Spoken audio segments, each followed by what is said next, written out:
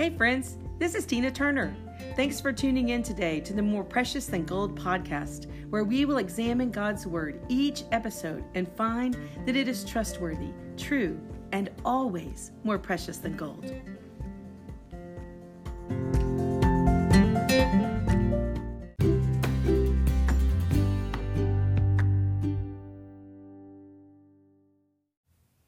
I'm so excited for this week's episode as we're starting our second week in our new series, Women Who Fear the Lord. Last week, we looked at women who fear the Lord. They are the ones who will be praised. They shall be praised. And let's define fear the Lord here. This was in our lesson last week, but I want to remind us each week as we study these women who fear the Lord, what that really means in Scripture. Not just a fear of the Lord that God can destroy us or that his wrath could destroy us, but a deep respect and admiration for him, to show a devoted honor to him, to regard him as the one who is great and worthy, the one that is holy because his character proves it. So we would go and revere him. We would have a strong reverence for him. So that's the definition that we're looking at as we think about Rahab, the prostitute this week. Rahab, the prostitute, she fears the Lord. I can't wait to get into this lesson. It is so exciting. Go get your Bible and meet me back here.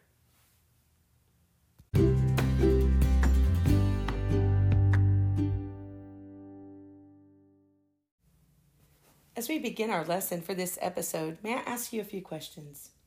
Has there ever been a time in your life when you thought, wow, God could never really use me? I would be the most unlikely person that God would ever use for his kingdom, to do incredible things for him. Perhaps you think, I've just blown it so badly. There's so much regret in my life, shame maybe, even in my life. God could never use me. Can I tell you that God even used a woman who was a prostitute? In his sovereignty, he used a prostitute to get the work done that he needed done for his nation, Israel. And not only that, she's recorded in Scripture, in James, Hebrews, and Matthew, about how incredible her faith is. I can't wait for you to hear that God uses the most unlikely people to do incredible things in his kingdom. Let's open to Joshua chapter 2 and see her story. Starting in verse 1. Then Joshua, son of Nun, secretly sent 2 spies. Go, look over the land, he said, especially Jericho. So they went and entered the house of the prostitute named Rahab and stayed there.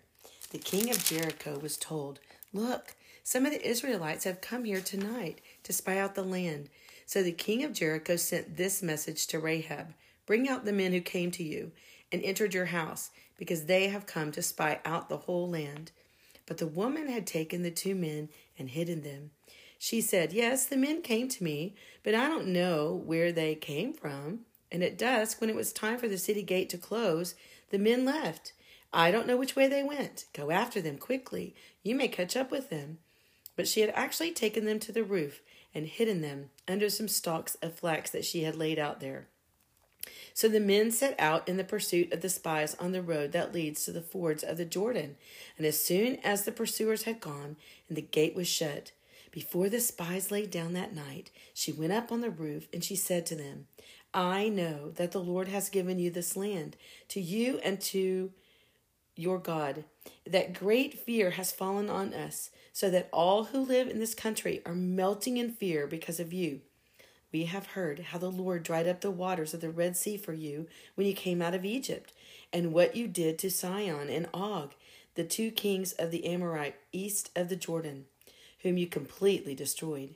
When we heard of it, our hearts melted and everyone's courage failed because of you. For your Lord, your God, is the God of heaven above and the earth below. Now then swear to me by the Lord that you will show kindness to my family because I have shown kindness to you. Give me a sure sign that you will spare the lives of my father and mother and brothers and sisters and all who belong to them, that you will save us from death.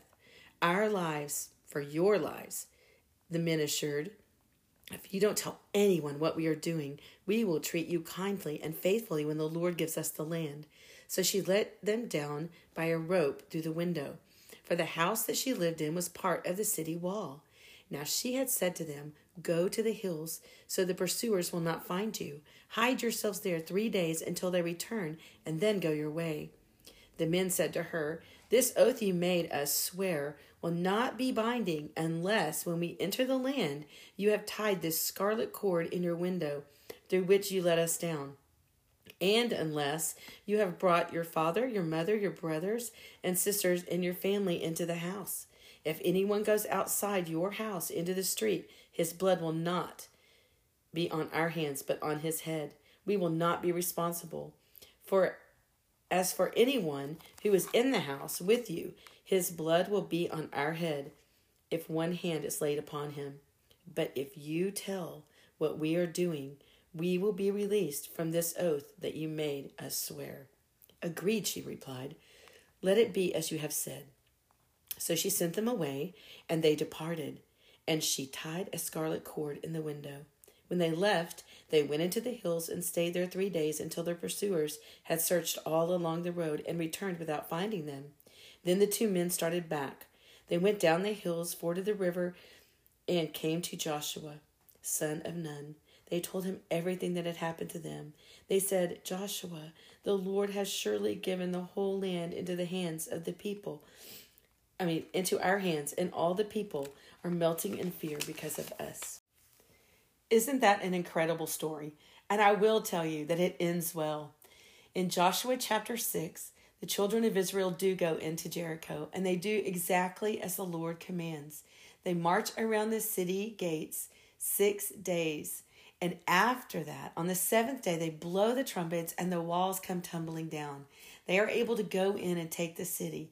And in the midst of all of that chaos, Rahab, with her red cord in the window, and all of her family are protected and saved. God, in his sovereignty, went before her and took care of her just as the spies had said. Now, what's the context or the background to all that's going on in our lesson today?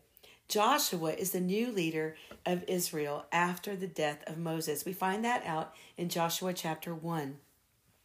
And God has commanded him to be strong and courageous. He tells him, "Joshua, anywhere that you go, I will be with you. You be strong and courageous, and don't be afraid.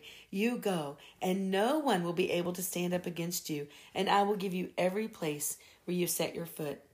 So it is in chapter 2 that we pick up Joshua talking to the spies.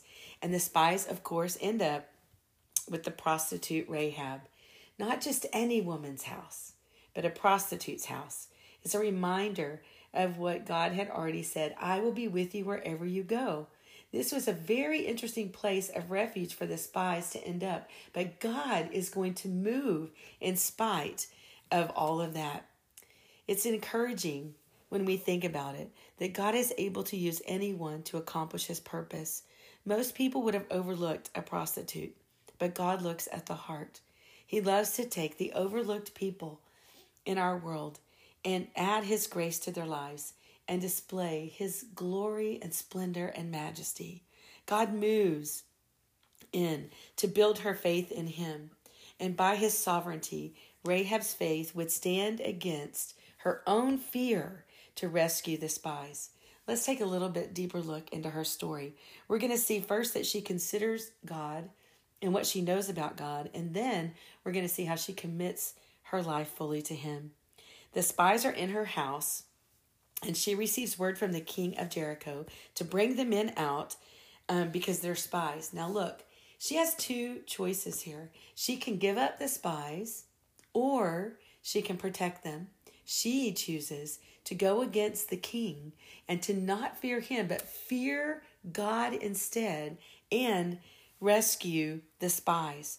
She had already actually hidden them on the roof of her house. And so she tells the messengers, "These men, they came to my house, but I don't know where they came from. And at dusk they left, and I don't know which way they went. But hurry, if you're quick, perhaps you can find them."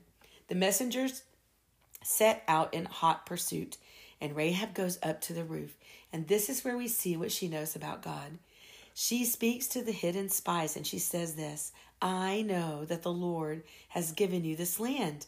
Great fear has fallen upon all of us, and we are melting in fear because all that we have heard your God has done. We have heard that the Lord dried up the Red Sea when you came out of Egypt. He gave you the power to destroy Sihon and Og.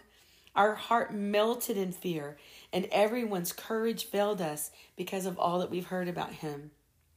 The Lord your God is God in heaven and on earth. She fears this God more than she fears the king of Jericho because she knows there's something magnificent about him. All that she has heard, all that she considers about him measures up to be much more and much more authority, much more power than just the king of Jericho. She hid these men because she feared the one true God. Something to notice here, though. She lied. Could God have protected the spies without her lie? Of course he could. Of course he could. But many times when I teach this passage, I hear people ask about how can God bless a lie? I'm not saying in this passage that God blesses a lie.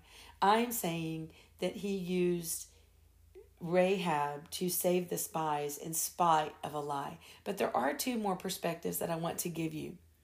Most likely, part of her pagan lifestyle, especially as a prostitute, before she had placed her full faith in God, would have been to lie often. Most prostitutes are in a habit of lying. They don't tell who they sleep with. They don't tell who comes and goes from their house. They would never tell the truth about those things. And therefore, I would say that's just part of her life. She might not have even thought twice about what she said as she lied. Perhaps she even felt it was necessary to save those two men and ultimately to save her whole family, because her plan was not just to save the spies, but if she could help them, perhaps they would help her. But all of it was based on the fact that she knew that God was going to give them the victory when they came in to take the city. And she wanted to make sure that she was on the right side when all of that went down. There's other times in history also, that I can think of something like this happening. I think about Corrie ten Boom and the Holocaust and how her and her family hid Jews from the Nazis so that they would not be taken to concentration camps. And once they were actually found out, Corrie ten Boom and her family ended up in a concentration camp. Another thing that I've taught in school lots of times to students is about the Underground Railroad and how Harriet Tubman took escaped slaves to safe houses. The people in those safe houses probably would not have told the truth when the people came to the door and asked, "Where are you hiding the slaves?" Again, I think all of this shows that God's sovereignty is able to accomplish his purpose with or without us, and absolutely in spite of us. Her first step in faith, Rahab's first step in faith, was to acknowledge that she considered truth. She looked at what she knew about God and she considered it as true. What she knew about God is what governed what she did. And later we see that she risked everything, to be able to protect the spies and keep her word. She says to them, "Swear to me by the Lord, show kindness to my family, because I have sworn kindness to you. Give me a sign." She was looking to their God to be her protector, not the king of Jericho. Our lives for your lives, they agree, if you don't tell. So it seems to me that they were going along with the lie as well. The spies of Israel were going along with the lie as well. Don't tell anyone what's going on. If you do tell, then we will be released from our oath. She is fully committed to following this oath that she has given, and she does not stop at considering. When she has to take action, when she has to put her faith in action, when she has to put in action all that she believes about God, she does. She does exactly what she says. As she promised, she helped them escape. She put a scarlet rope in her window, and she saved the spies' lives. Her commitment showed her faith in God. She understood that God was trustworthy. Have you ever fully committed your life to God? Not just considered who he might be, or considered what you know about him, or considered the things you've heard about him, but have you really ever taken the risk, like Rahab, to fully commit your life to him? You know, God saves sinners, even prostitutes that put their faith in him. Fear him more than the kings of this world. Put your faith in him, and no matter what you've done, he is able to forgive. One more point about Rahab's faith. Her faith was in God. She did not simply have faith that everything was going to work out. I hear that in our world today often. People will say things like, oh, we'll just believe and everything will work out. Believe in what? If you don't have faith in God for it to work out, if you're not believing in God for it to work out, you have no guarantee that things are going to work out. Her faith was in the Almighty, in his power, and her faith was in the trustworthy God. A woman who puts their faith in God is one who fears God, and she is the one that will be lifted up. And we're going to see how that happens also. She is commended for her faith because of what she did. Now, I'm really glad that the only part of Rahab's life that we see is not just in Joshua, but it's also in James and in Hebrews and in Matthew. In Joshua chapter 6, verse 17, when the walls come tumbling down, no harm comes to Rahab and her family. God commends her faith by protecting her just as the spies had promised. In James chapter 2, verse 25, James remembers the faith of Rahab, and he says that she is counted righteous because she proved her faith by her commitment and her actions. Her faith was not dead. She put her faith in actions, even at the risk of losing her own life. In Hebrews chapter 11, now that's the chapter in Scripture that highlights all of the people from ancient times that put their faith in God. She is listed among the people of great faith there and commended for her faith. One more place to see how Rahab was commended for her faith is in the genealogy of Christ, chapter 1 of Matthew. 1,000 years before the birth of Jesus, God in his sovereignty knew every detail. He planned out every detail. He even promised certain details and fulfilled each one of them completely. Rahab was a part of that. You see, royalty depends on heritage, a pedigree, ancestry. And this genealogy traced Jesus all the way back to David, even before David, Abraham, giving Jesus the royal credentials needed to be king. And Matthew always presented Jesus as king. This genealogy was authentic record of the tribes of Israel, a very unique list. It was guarded and kept in the temple. In fact, to be taken seriously in work, a man must be prepared to prove his lineage, especially if he were to be something like a priest. All priests had to come from the tribe of Levi. Jewish people, especially in that day, took such a genealogy very seriously. It was their legal authenticity. It was the line of royalty from King David. All Jewish history prepared the way for the king, prepared the way for King Jesus. And you guys, Rahab is a part of that history. Another thing that makes this genealogy so unique is it's the very last one in Scripture. Genealogies were no longer needed after Jesus. He is the King of all. No other lineage is needed. He is the promised prophet. No other lineage needed. And he is the great high priest. No other priest needed. Now, there are other women listed in this genealogy, but for our lesson today, I just want to remind you that because Rahab demonstrated her faith in a practical way, she received mercy and grace from God, and she is listed here. And I think the most beautiful part about it is, in all the other places we see her in Scripture, she is called Rahab the prostitute. But in this genealogy of Jesus, she is just called Rahab. I love that. That just reminds me that God can wipe away whatever title we don't want in our life if we'll just bring that title to him. You know, God is able to forgive any sin that we bring to him, and he wipes it out of our life so that we don't have to be identified with that any longer. God chooses unlikely people for his purpose, just like he did Rahab. She was not overlooked. She was not forgotten about. She was protected, she was saved, and she was commended for her faith. In this list, the only person that isn't unlikely is Jesus. All of the other people listed here are sinners. All of them are imperfect. All of them flawed. And all of them were disobedient. The only one who wasn't is Jesus. Scripture clearly tells us that all have sinned and come short of the glory of God. But when God calls us to himself, he is the one that builds our faith and grows our faith and allows us to come to a place where we fear him. And isn't it beautiful? We ended last week's lesson with a woman who fears the Lord, she shall be praised. Rahab, no longer a prostitute, but a woman who fears the Lord, she has been praised.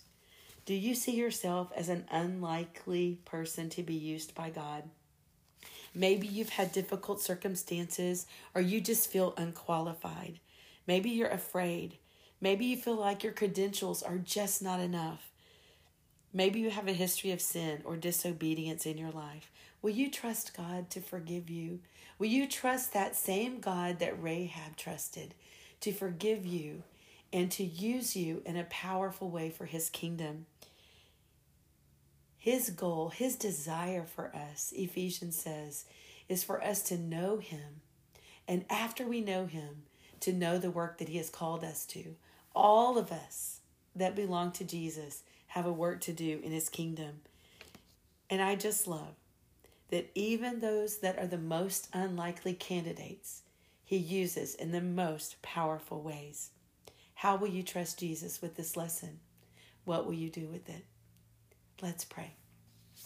Wow, Lord, how incredible that you take even the people in the world that everybody else will look down upon, and you raise them up. You raise them up because you forgive us and you clean us up. And more importantly, you allow us to know who you are in such a way that we can truly fear you, that we can revere you, that we can hold you in high esteem, that we can acknowledge who you are to the world around us. I thank you for the faith of Rahab because it brings encouragement to my life. I am not a perfect woman. Oh, Lord, there are things in my past I don't want to be my title. And I thank you that you destroy the titles of disobedience. You destroy the titles of rebellion. You destroy the titles of sin in our life. And you give us titles of the women who fear the Lord. They shall be praised. Lord, help us desire to fear you more than we fear all of the other things around us. Lord, that we would not live a life of fear, but we'd live a life of faith. And that our faith would be in you and in you alone. We ask all of this in your powerful, beautiful, high and lifted up name. Amen.